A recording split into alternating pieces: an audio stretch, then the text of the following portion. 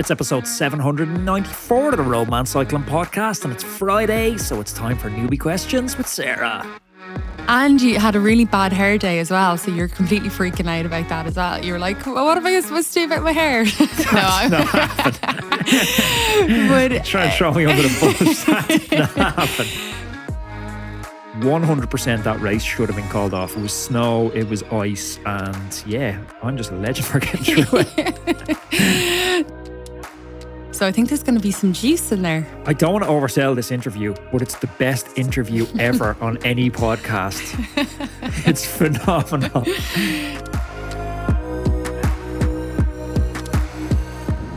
Sarah, welcome back to the hot seat. Thank you. It's good to be back. The Fridays roll around very quickly, don't they? I have a question for Newbie Questions before we get started. I had a can of Monster and initially it just started making my ears tingle, but then my whole head started tingling. What's with that?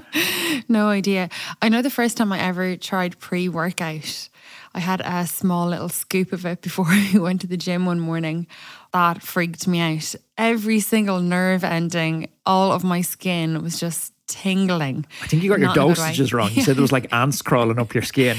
It was awful. I don't understand how people take that stuff or what benefit it is. It was very strange. It's good for you, Sarah. Just don't question it. Right, okay, just take it. Just take it and shut up. The one that I had was like neon green. Like, people shouldn't be taking things that are those colours. It's just clear indication that you should not be eating those things if they're that colour. Same with Monster. Get off the Monster. I really shouldn't be drinking Monster, but it looks so cool. It says... And you look so cool as well drinking it. You look like every 13-year-old young fella with their hands down the front of their tracksuit bottoms outside the local shop. The branding says, unleash the ultra beast. Whoa. Who doesn't want that? Very true. I do want to be an ultra beast. How are you finding the Tour de France? The best 3 weeks of the year. Yeah, it's very good. I'm enjoying it a lot. Jasper Philipsen's obviously fairly unbeatable. I don't want to say he's making the sprint stages redundant, but he's making the sprint stages pretty predictable. He's the fastest man. I really hope he wins in the Champs-Élysées because he so far has been just streets ahead of absolutely everybody else on the sprints. Plus, he was very endearing in the Netflix show. God, I've forgotten the name of it already. Unchained. He was just, there's something that was so very endearing about him. Kind of reminds me of me forgetting, to clean your shoes, forget to wash your bike, forget your helmet, show up missing half of your stuff. I can totally relate to that. But not the ultimate speed. 2100 watts for 10 seconds. It's not that part you're relating to, no? Absolutely not. I think I'm literally twice his age as well. So that whole side of things. Philipsen's not that young. Really? No, I think he's, I don't know. I could be wrong. He's definitely not young rider classification. He's, I would say, approaching 30s. Ah, okay. Could be totally wrong on that one. Baby face. Yeah. And what do we think about Wout potentially going home for the birth of his child? Oh, what do you grow up with, will you? Are you pro or not? Children will come and go. This could be his last Tour de France. I knew you were going to say that. I think that this is brilliant. Like, Wout's not going for GC. Jonas is. Yeah, Jonas is, but he has Sepp. Plus, hold on. Wout was completely upfront with the team that if the baby arrived during the Tour de France, he was going to be heading home. So, and they still put him in. If he goes home and Jonas loses the Tour, he should be allowed to shoot him in the head. Maybe not the head, the arm. It is. It's just, I can just see Netflix rubbing their hands in glee. They're licking their lips at the moment with this kind of story arc. Yeah, he really is. I think it's lovely that he's going to go home and be with his family for the birth of his, I think it's his second child. I think that's absolutely lovely. Even go out. Less reason to go home. I actually watched, they were talking about it on The Move with Lance Armstrong and George Hincapie. And you could just see when George Hincapie was talking about the whole thing, Lance was completely at a loss as to why anybody would go home from the Tour de France for the birth of their child. I just don't think he could fathom or comprehend on any level why anybody would do that. So, speaking of Tour de France winners, I had a massive, the biggest ever podcast in the history. And how many episodes are we in? 794? I would say the biggest guest in our 794 episodes. It's in the locker. It's in the bank. It's recorded. Mr. Greg LeMond. Phenomenal. I feel giddy even talking about this. So I was in the studio helping to set up for this. Anthony, of course, was beside himself for the whole week. I was actually a little nervous. I'm not going to lie. I was nervous. And you had a really bad hair day as well, so you're completely freaking out about that as well. You were like, well, what am I supposed to do about my hair? That's not happened. But Try and throw me under the bus. That didn't happen. But usually the interview's gone for, an hour and 10 max. But you were in here for so long. I missed my race. You missed your race. That's right. Yeah. And no one believed me because it was raining. They're like, yeah, you didn't show up because it was raining. I was like, no, I didn't want to hang up on Greg LeMond. Who hangs up on Greg LeMond? You hang up when he hangs up. And just something from behind the scenes. So Anthony asked Greg a couple of questions, and his wife, he kind of maybe does a little bit of his PR. I know she was eavesdropping in on the conversation, had to come in a couple of times and be like, Greg, I don't think you're allowed to talk about that. And Greg was like, no, it's fine. X amount of years have passed, so we're cool. So I think there's going to be some juice in there. I don't want to oversell this interview, but it's the best interview ever on any podcast. It's phenomenal. There you go. So what I am going to do, because anyone who's been listening to the podcast for a while knows we're putting a huge focus on YouTube.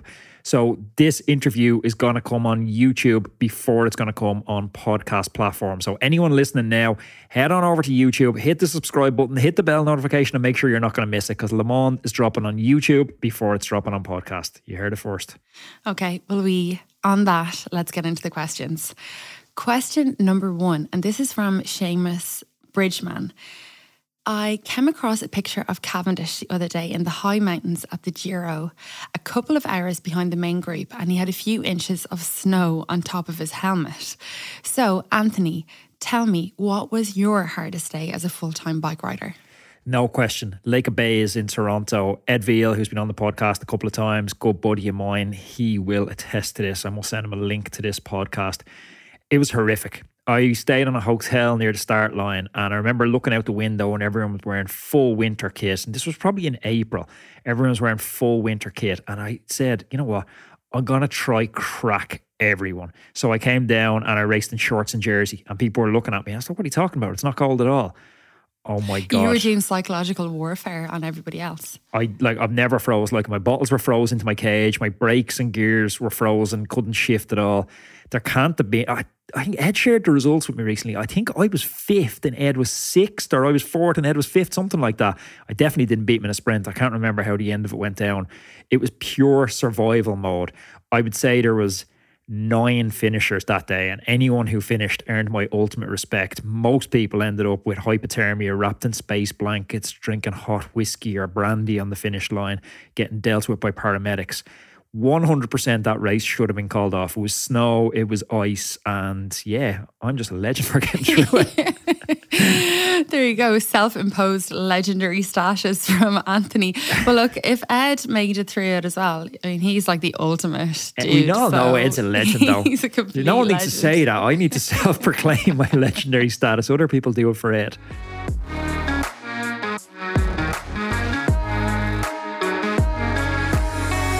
Stages Cranks and Stages Dash Bike Computer are today's show sponsors. I've used Stages power meters for the better part of a decade, first on my road bike, then on the tandem, and now off-road on my gravel and mountain bike. I really trust the consistency of the data that it gives me. It's been proven to be plus or minus 1.5% accurate. They're also super light. I think it adds about 20 grams to the weight of my crank. And a feature I love is the battery is so replaceable. It's a small little watch battery that you can pick up in any convenience store. I'm pairing my Stages crank with a Dash L200 bike computer, which I absolutely love. You can use it in portrait or landscape mode, which is kind of cool. The battery is so good. It'll last between 10 and 18 hours, and I've tested this depending on the mode you use. So it's going to last even my longest events this season. And the maps feature is absolutely amazing for when you're out on the trails. The colour coding makes it virtually impossible to get lost. So if you're looking to get your hands on a Stages crank set, or you're looking to get your hands on the Stages Dash L200, which I'm using at the moment, all the information you need, it's over on stagescycling.com. The link to that is in today's show notes. Question number 2 is from Dean Knight. Anthony, what is a dead road? I've heard the term dead road, and a few commentators and podcasters talk about this during the Tour de France. I kind of have an idea of what a dead road is. So the podcast has got really international now, so I can't really use these local parochial districts and counties in Ireland. But there is a portion of Ireland, I think it's mainly West Coast area, and the roads are built across old bogs. And because the roads are built across old bogs, there seem like there's a little bit of play in the road. There's a little bit of sponge in the road. They just don't roll as fast as roads that are built in France that are, laid down with modern machinery and tarmac. So when you're riding on these roads, your average speeds are just lower. It feels like it's sucking the what's out of you. And these aren't unique to the west of Ireland. You find them all over the road. I typically think it's a road that is a certain time limit old, where they maybe didn't have the amazing machinery and modern advancements, but they just roll really, really poorly and average speed is down on them. Yeah, it's a feel that you can get from the road surface. You're having to put an extra 3 or 4 watts out to do your normal speed on it. Maybe visually you can see that the road surface isn't as smooth as those beautiful roads that they have, as you said, in Spain, all those gorgeous roads that we love in Mallorca and Girona.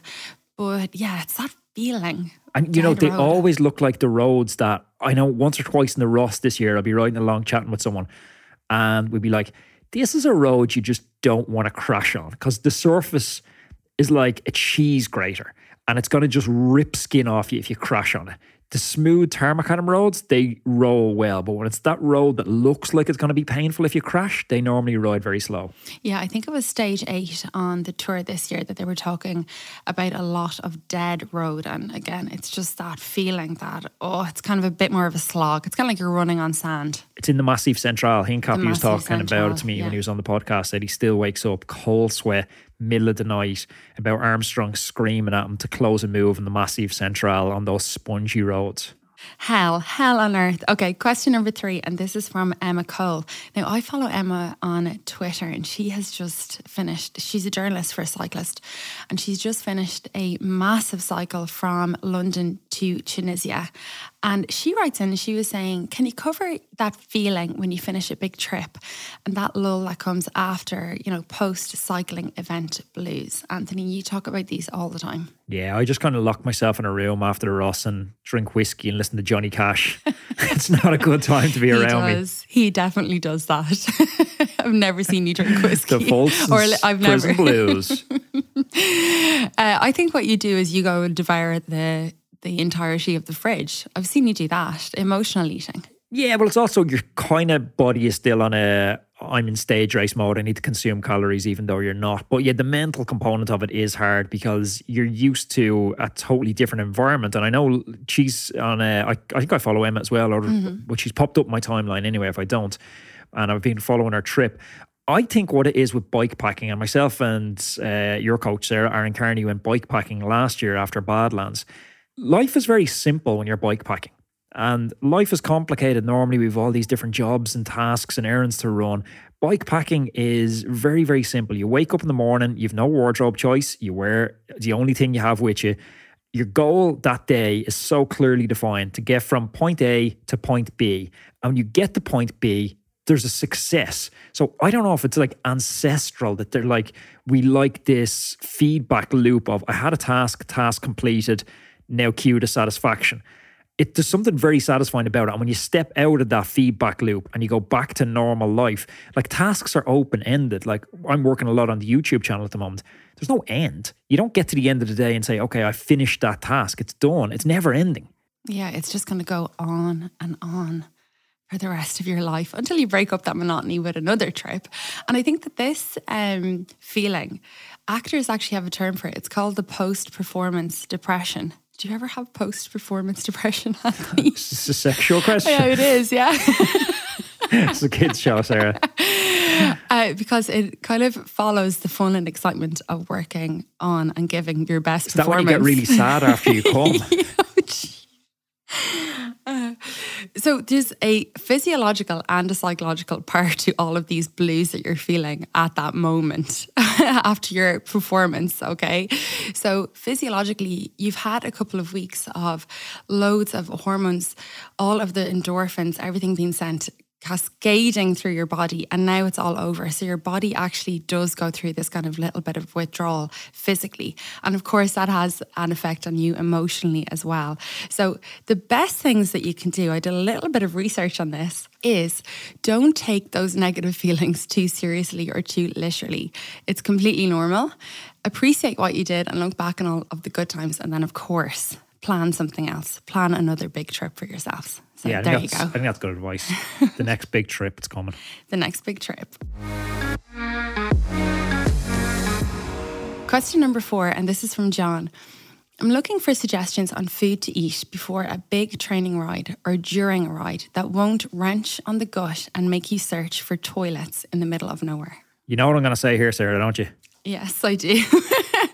250 grams of self-raising flour, some flax seeds, some chia seeds, some sesame seeds, spoon of olive oil, a cup of milk, 4 eggs, whisk it all together. You got Alan Murchison, the performance chef. You got his pancakes. Makes about 8 pancakes. Half a cup is the serving scoop you use to make a pancake for it to make 8 pancakes out of that ball. Pause this, rewind it, listen again. It's epic. Or that pancake recipe is phenomenal. Go buy Alan's book. Don't worry about buying his book. Just rewind the episode part, you'll be grand. So Anthony cooks one thing only. He does quite well in fairness. Now, after he cooks these, it's like the Tasmanian devil has been through our kitchen. It's like there's been a tornado. But the pancakes are very good. It's all natural, unless you've got, unless your tummy is a little bit sensitive to flour, all of that kind of stuff. The other thing is, though, if you use natural products, so stay away from the shop-bought products that you get in the store, like the gels. If you can make your homemade snacks and energy bars, your energy drinks, they are so much better for you. There's so much shit in the ones that you buy in the shop. Like the names on the ingredients are completely ineligible in a lot of cases. So try and make your food that you're going to use on the bike at home on your own. Okay, question number 5. And this is from Marco. I'm really enjoying the Tour de France, and even though I've cycled since the COVID lockdowns, this is the first year I'm watching the Tour. I have a question about the sprint finishes. Can you please explain all the controversy about the final 100 to 150 metres of the sprint?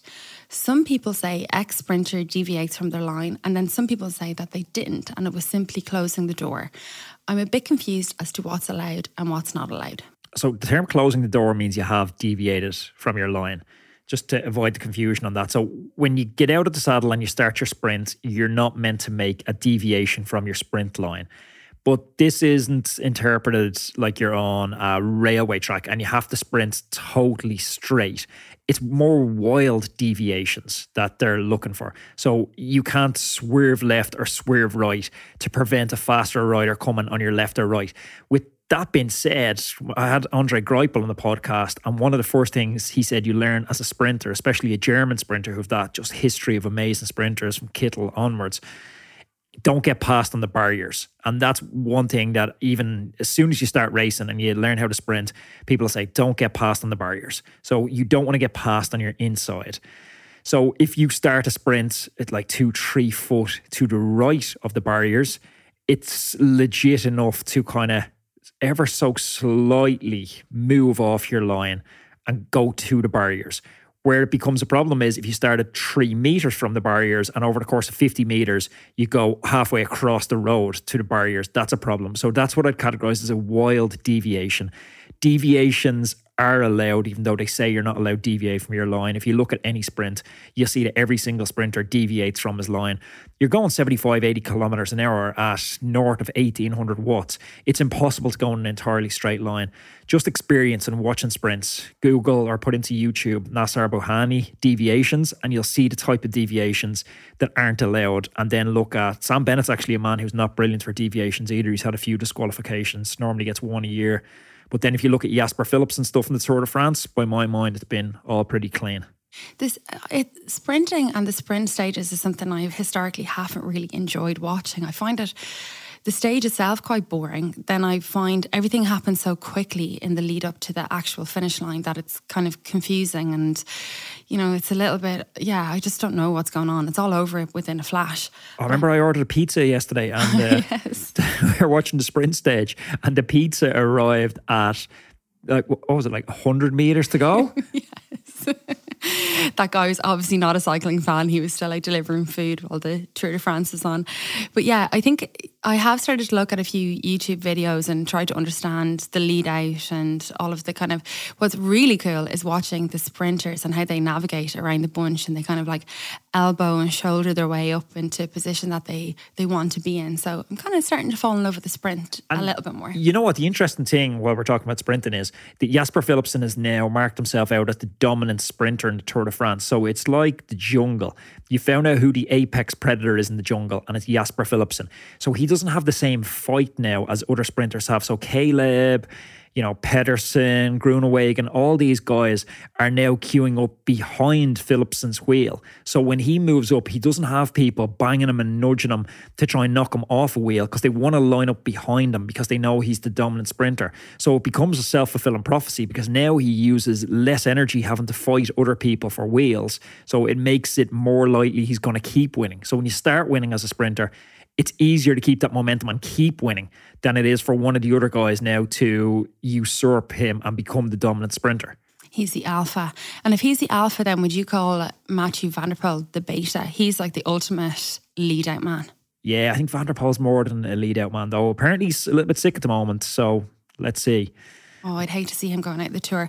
Okay, will we move on to tech? Let's do tech. Okay, so I got some new gravel shoes this week. They are absolutely, okay, so from a pure girly point, they're absolutely gorgeous. They arrived on, I think it was Friday. On Saturday, I went out on an almost 4-hour gravel ride in North County Dublin. Myself and Anthony have been doing some adventuring on Hoth Hill and finding some amazing new gravel roads and routes, and it's been interesting. I had a couple of tumbles. Yeah, I wouldn't classify them as crashes. Your bike handling's getting quite good. There were more gravel tumbles rather than just little clip outs and stuff, so you're doing well. That's me just being completely in shock that you've given me a compliment. So you heard it here first, everyone. First bike handling compliment I've ever gotten from Anthony. Well, apart from the steps bit, I think your mom even was like, listening back to the podcast and going, Sarah, what are you doing? Like, Sarah absolutely sent it down this set of like 10 plus steps that were super steep. I was leading down the trail and I was riding ahead of her. And I rode the steps, and it was like I was on my limit going down the steps, and I shouted back saying, Sarah, don't ride those steps. But by the time I looked back, she'd already started riding All I could hear from Anthony was like, oh, Jesus. I was committed to the steps. So it's just like, okay, so there's no point in panicking here. Get your arse, throw it way back over the saddle like a mountain biker, pretend there's a dropper post on my seat. Sure, I made it down, pretty as a picture. Yeah, like you do that 10 times. My teeth are getting a bit of a rattling. My teeth are getting a bit of a rattling. Anyway, back to the Quack gravel shoes, and they are so good. So I had never worn them before. I had never put them on my feet, and I just said I'd chance it. I knew I was going to be going out for ages on the gravel, and they were super, super comfortable. And we did a lot of hike bike on this gravel ride as well, because we were kind of looking for new routes, and we were climbing a lot in them.